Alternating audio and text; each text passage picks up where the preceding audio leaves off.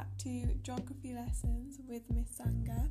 So in last week's podcast, we looked at economic development in Nigeria.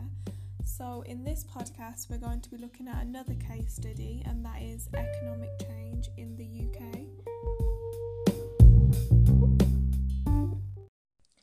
So let's look at the changing UK economy. So the key learning for this section is how the industrial structure of the UK has changed and the effects of globalisation on the UK economy.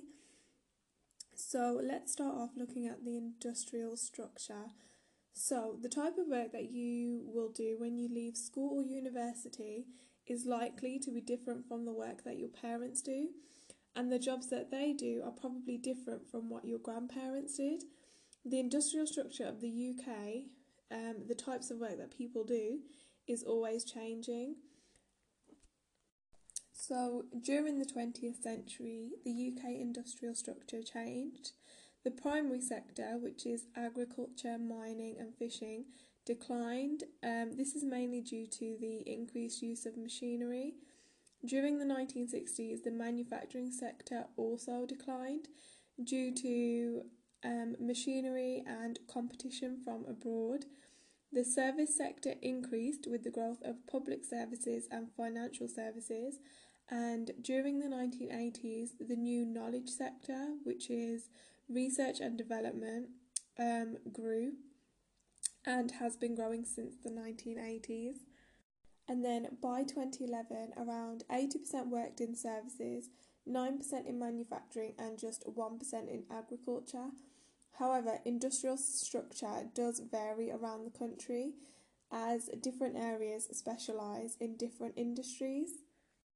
Now let's look at the impacts of globalisation. So the UK economy is changing due to globalisation. This is the way businesses, ideas and lifestyles spread rapidly around the world. So, for example, more businesses in the UK are now owned by foreign companies, while in the same way, more British companies own businesses in other countries. It would be almost impossible for the UK to be isolated from the global economy. We've been trading with the rest of the world for centuries, and for the UK economy to thrive, we need to be part of the global economy. So some of the impacts of globalisation in the UK, we've got economic growth, we've got cheaper goods and services, we've got foreign investment, high value production, migration, less manufacturing, and we've got outsourcing jobs. Now let's look at deindustrialisation and government policies.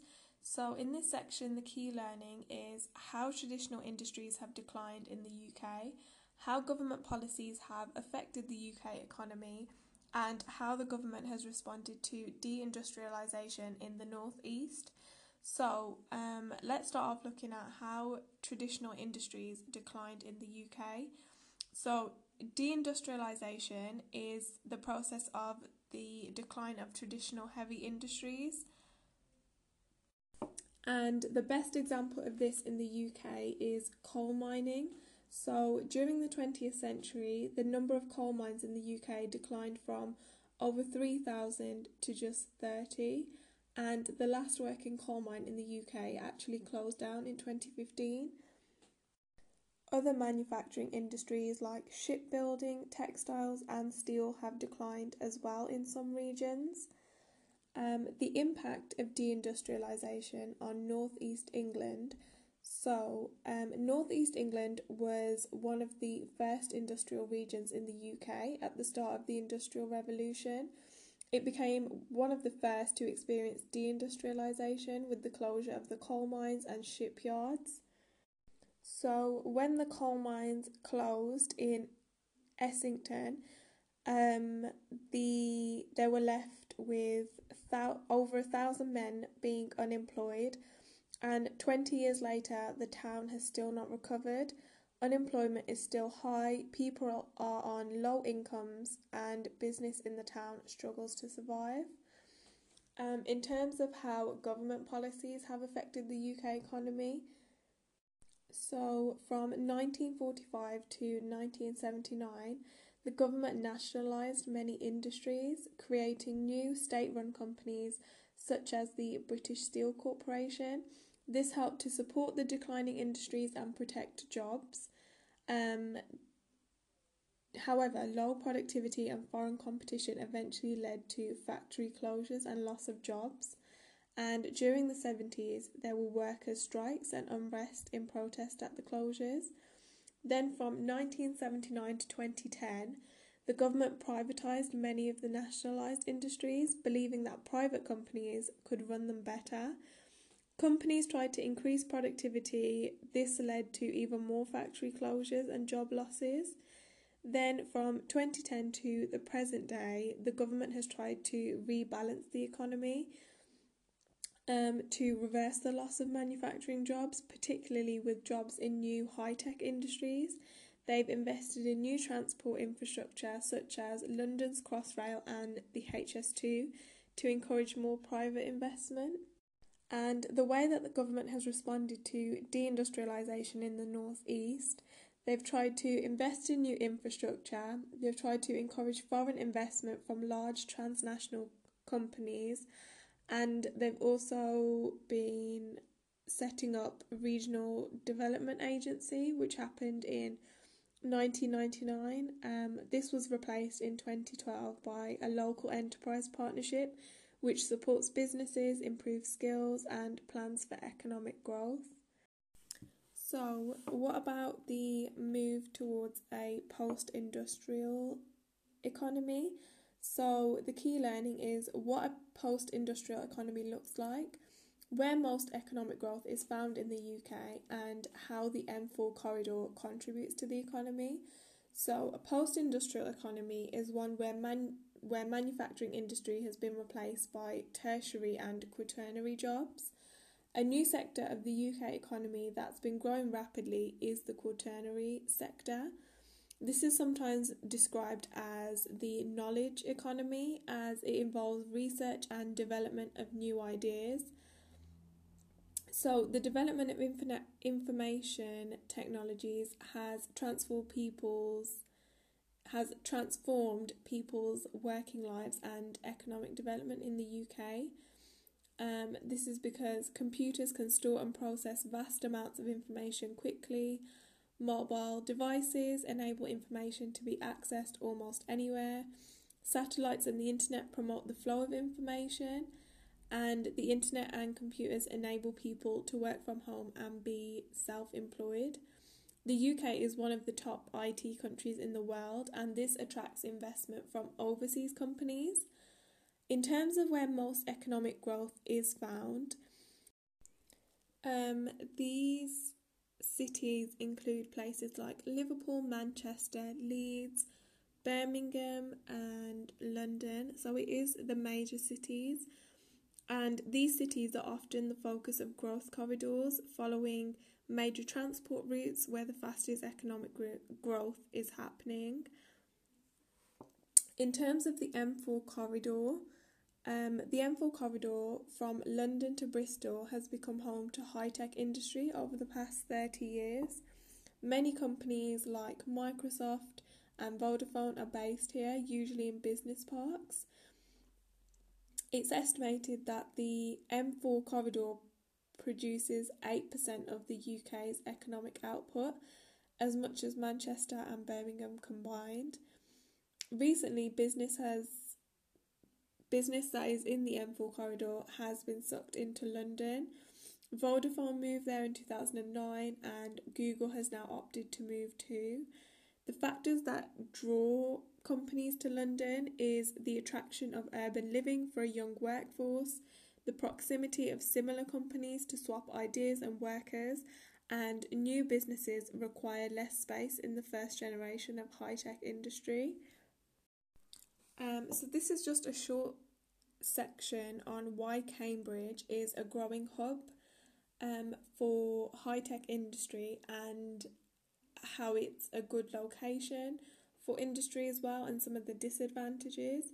So the reason why it's growing as a hub is because The city lies about 8 kilometres north of London, which is close to the M11 in one of the UK's growth corridors. High-tech industry in Cambridge began with the Cambridge Science Park in the north of the city, which was opened in 1970 by Trinity College. Trinity was the first of several Cambridge University colleges to make links with industry. So in terms of some of the advantages and disadvantages that Cambridge has as a location for industry, some of the advantages include the good transport links. Graduates from the university provide a highly educated workforce. The city offers a good quality of life with plenty of shops and open spaces. And then in terms of some of the disadvantages, the city is overcrowded and congested. This makes it difficult to drive or park. House prices are quite high and they're still rising, making it quite expensive to live there. And road and rail routes need to be improved to speed up connections to other cities apart from London. Now let's look at the rural changes. So the key learning is how rural areas are changing, what changes in an area of population growth, and what changes in an area of population decline. So in terms of how rural areas are changing, most people in the UK do live in urban areas, but 19% still live in rural areas. And although they might not look crowded, the population of most rural areas in the UK is actually growing as a result of counter-urbanisation. So people actually leave the cities to live in the countryside for a better quality of life. The population of urban areas is growing faster, but this is mainly the result of natural increase and immigration. So around the major cities in the UK, there is the Green Belt, and the Green Belt is a green open space in which further building development is not allowed. And within the Green Belt and just beyond, there are towns and villages that are desirable places to live and commute to work in the city. Without the Green Belt, these areas might have experienced even greater population growth. Due to the housing shortage in the UK, there is pressure on the government to allow more building in the Green Belt. There is a high demand to live in both the Green Belt and National Park areas. This has pushed up house prices, making homes for local people unaffordable. This is forcing people to rent locally or to move away. So, some of the changes in an area of population growth. So, some of the social changes include population growth helping to maintain demand for rural services like shops or schools that otherwise might close. If a village has a high proportion of commuters, it may feel dead during the day, losing its sense of community. Car-owning commuters do not need public transport, so services may be reduced. This affects the local people, and local people may feel resentful towards the newcomers. In terms of the economic changes, population growth brings new energy, so newcomers are more likely to start their own businesses and employment opportunities may rise. Some services like shops may close if commuters don't use them or only use them on weekends. Newcomers are often wealthy and this helps to push up the house prices, and the house prices may be unattainable for most local people. In terms of what changes in an area of population decline, essentially shops tend to close in the areas and younger people move away, so it means that the older people continue farming. And in these areas, there tends to just be a convenience store, which is just for the local people, as if there aren't many people in the area, then there isn't a need for many shops. Now let's look at improvements in the transport infrastructure in the UK. So the key learning for this section is how government investment is changing in transport and the arguments for high-speed rail and the supporters and objectors to high-speed rail. So let's look at how government investment in transport is changing. So there are over 35 million vehicles on the roads in the UK, and this grows every year. Despite government investment over the years to improve road network, traffic congestion is still a major problem and journey times become slower rather than quicker. So in the 21st century, government investment in railways help to relieve congestion on the roads. In particular, there are plans for a new high-speed rail network in the UK. Already, High Speed 1 runs from London to Kent on the same route as the Eurostar from London to Paris. Now there are plans for High Speed 2, which is shortened down to HS2 from London to Birmingham, then on to Manchester and Leeds. So the government's most recent road investment strategy in 2014 is to increase road capacity, with over 100 new road schemes by 2020 and over 100 miles of new lanes added to motorways. Additionally, there are plans to improve the M4 motorway by making it a smart motorway. This involves helping to reduce congestion by varying the speed limits to keep traffic moving smoothly. So, arguments in favour of the high-speed rail include the fact that it will take pressure off the existing road and rail networks, encouraging more people to travel by rail. It will reduce journey times between cities as people spend less time travelling, and it will bring economic benefits to the Midlands and North England, where deindustrialisation has led to a loss of jobs.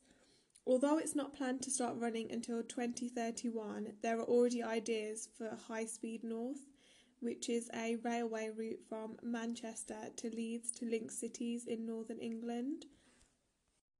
So, supporters of the high-speed rail include the main UK political parties, large cities like Birmingham, Manchester, Leeds, businesses in those cities, and the Scottish Government, as it's expected that the HS2 will help to generate 40 billion for the UK economy. It will increase the number of rail passengers and make transport more sustainable. It's a faster way to travel between cities. It will be carbon neutral because it will reduce journeys that use other transport. Whereas the objectives to the plan include county councils on the route like Buckinghamshire and Oxfordshire, and this is because they say that it's more likely to create jobs in London and people will commute there instead. And existing rail routes could be improved to increase the number of passengers, and the number of people flying within the UK is already falling. So essentially, the HS2 it's also quite expensive, as it's estimated to cost over 80 billion, and it's difficult to predict how much money it will generate. So there are arguments in support of and against the high speed rail, but the government has decided that it will go ahead. Now let's look at the ports and the airports in the UK. So the main ports and airports. So the ports are located at coastal and estuary locations all over the UK, and they're mainly used for the import and export of bulky raw materials as well as manufactured goods, usually in large metal containers. These are then transported by road or rail around the UK. Some ports are also used for passengers travelling on ferries or cruise ships. The airports are located close to major cities, especially London, and they're mainly used by passengers travelling on international flights. The largest airport in the UK is Heathrow at the moment. So, why has a new port opened on the Thames estuary near London? So, one advantage is that it will bring larger ships closer to London, which is the biggest market for consumer goods in the UK. It will reduce the distance lorries need to travel and help to cut carbon emissions. And once it is complete, the London Gateway will employ 2,000 people, with another 6,000 employed at the new logistics park next to it. And this is where many companies will base their distribution centres. There are also debates about whether Heathrow Airport should expand or not. So the Arguments in favour for this is that it will help London compete with rivals like New York and Paris. The airport employs 76,000 people and supports a similar number of jobs in London. And the expansion would boost the UK economy by over 200 billion. Some arguments against is that Heathrow is already the largest emitter of carbon dioxide in the UK, and this would increase if the airport expands.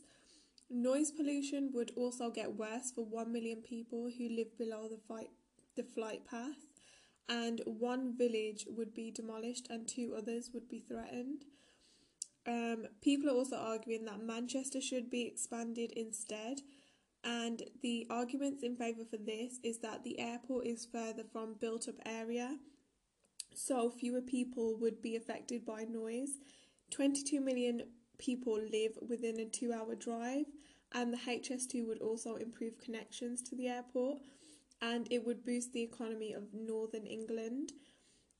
Arguments against the expansion of Manchester include the fact that the boost to the UK economy as a whole wouldn't be as great as expanding Heathrow, and London would be less able to compete with rival cities, and the carbon dioxide emissions would increase by 50% if the runways double from 1 to 2. Now let's look at the UK's north-south divide. So, in people's minds, there has long been a north-south divide. So, north of the line that has been drawn, there are hills and mountains. It's where most manufacturing industry was located until deindustrialization began. There are higher unemployment levels. Population is growing more slowly as people move to the south to find work. And the house prices are lower because there's less demand for housing. Whereas south of the line, there's flat, fertile farmland, there's less manufacturing, so deindustrialisation has been less of an issue. Higher employment levels are found, population is growing more quickly as people are moving there, and the house prices are higher because there's more demand. So the strategies that the government is trying to use include identifying areas of the UK that need special help, called assisted areas, to provide money for new businesses, improving the transport infrastructure, linking cities in the north, including improvements to the M62 motorway and a proposed new high-speed rail link, giving more power to individual cities to take decisions on how to raise and spend their own money, and also designating 24 new enterprise zones to encourage new businesses, including low rates, simpler planning, regulations, and super fast broadband. So, something to think about or come up with an answer to is, does the north-south divide matter? And does it matter that the most wealth and economic activity is concentrated in the south of the country? And finally, let's look at the UK's place in the world. So we'll be looking at how the UK's place in the world has changed, the UK's links with the Commonwealth, and the UK's links with the EU. So how has the UK's place in the world changed? So the British Empire once covered around a third of the world's land surface, and during the 20th century, most countries in the empire gained independence from the UK and became members of the Commonwealth.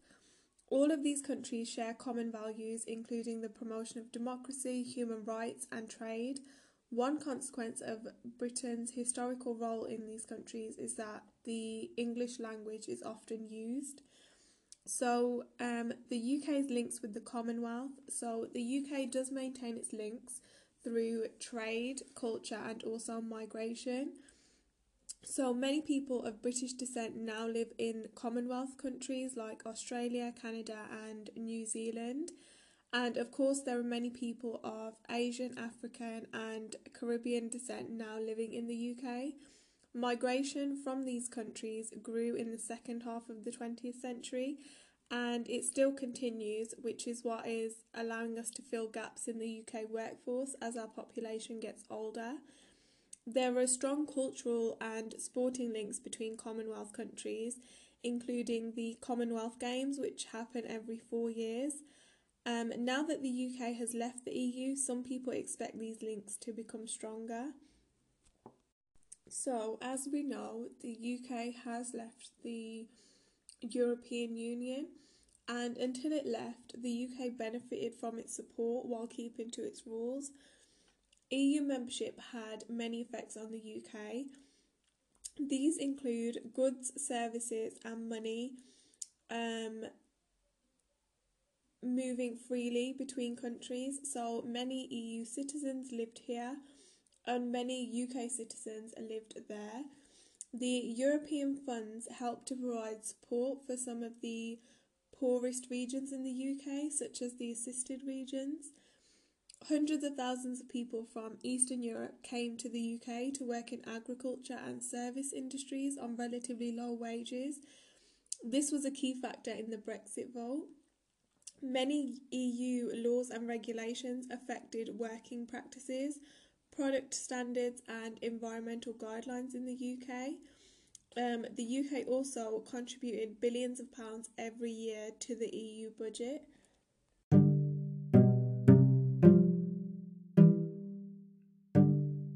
So that was our case study for the changing economic world, and we've looked at economic change in the UK. I hope you enjoyed listening to this podcast and you learned something. I really enjoyed making it as I learned a lot about the UK. So thank you for listening, and I hope you come back and check out the next podcast.